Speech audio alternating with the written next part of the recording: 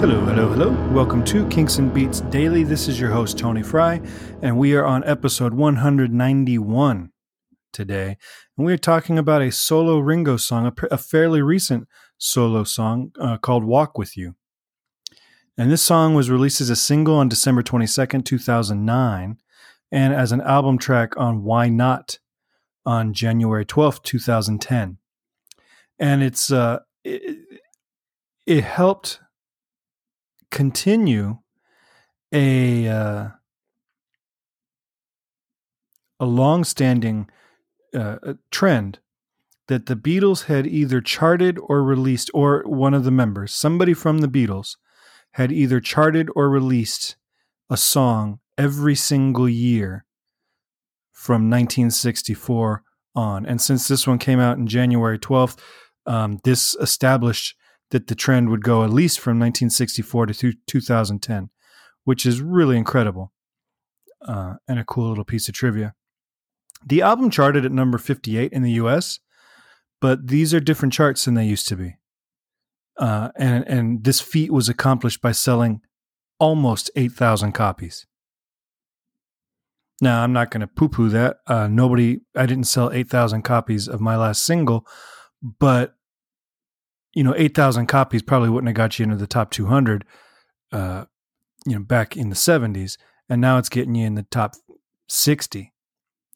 The song was written by Ringo and Van Dyke Parks, who you probably know from his work with the Beach Boys, as well as he's got some very highly acclaimed solo albums.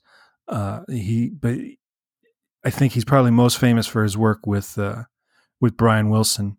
He co-wrote a lot of the Smile sessions. Paul McCartney is credited as playing bass and, quite obviously, background vocals, and it's really a beautiful backing vocal.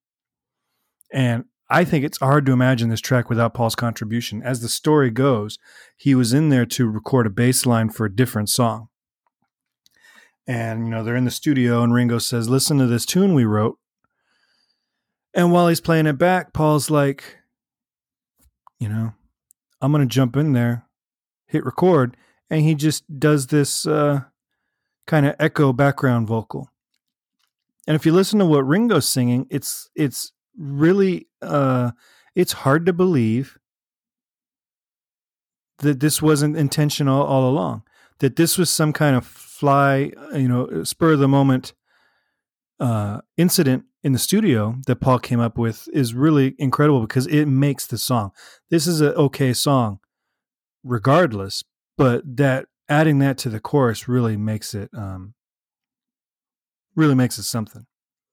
I have rarely listened to Why Not in the decade since it was released, but this song is definitely a standout from the entire album. This song is definitely a standout. This song has a heavy bluegrass feel with some violins and banjo, which suits Ringo's voice, particularly in this register that he's singing in. It suits it really well. And he also plays some nice fills throughout the track. It's something about this tempo and where his voice is laying and the groove overall. He's very understated on the drums, but he does throw in some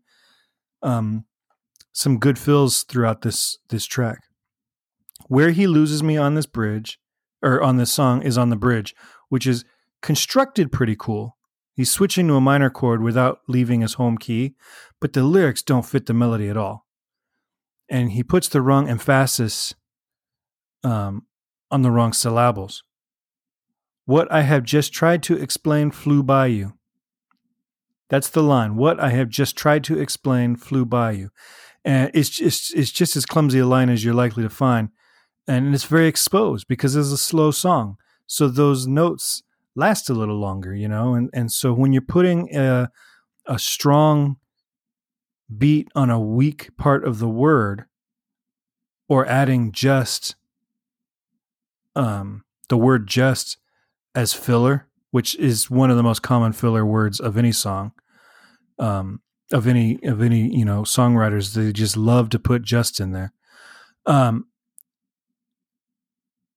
That whole thing, what I have just tried to explain. Like almost all those words are filler. You could just say what I just tried to explain, or what I have tried to explain, or what I tried to explain, But to have what I have just tried to explain, it's just so clumsy and it doesn't fit the melody.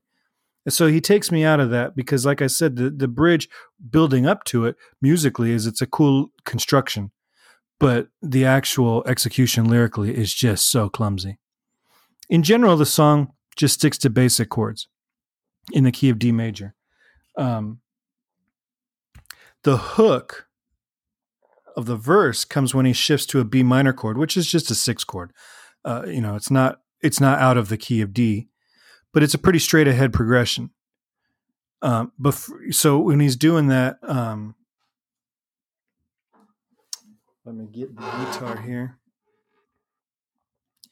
He's just doing D to G to D.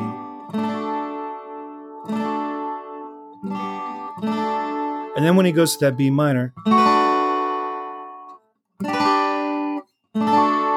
that's a very Beatles chord to go to that 6 chord. And he's allowed to do that. He was a Beatle. But for the bridge, he bases this section on a minor 2 chord, moving from 2 to 1 to 4 to 5, and then repeating. So again, he never strays from the key of D. I'm not saying he's going to the 5 of 5 or anything. It's 2, 1, 4, 5. There's not a single borrowed chord or modulation to be found, but just centering a section off of the 2 instead of the 1 adds enough flavor to keep it from getting overly repetitive or boring. So we're in the key of D, and then he gets to that bridge, and it's E minor chord.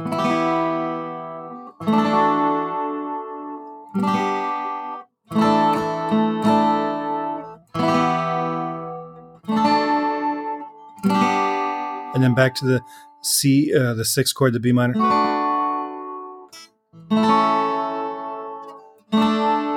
And then back to D. So it's never straying off of the key of D.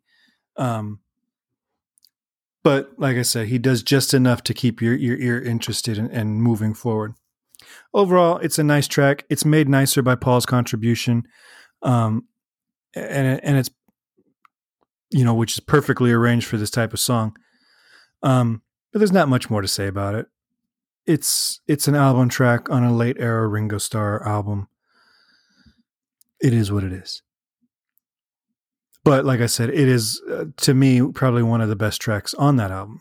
So take that for what it's worth. What are your thoughts?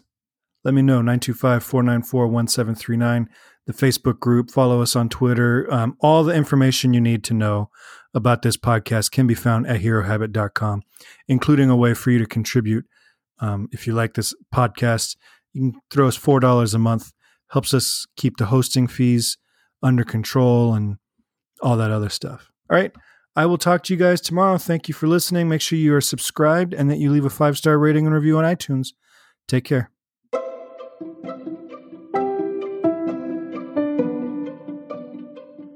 This podcast is presented by the Hero Habit Podcast Network. Swing by HeroHabit.com today to comment on this episode and poke around our growing database of sports and pop culture news, reviews, and collectibles. HeroHabit.com. Collect your heroes.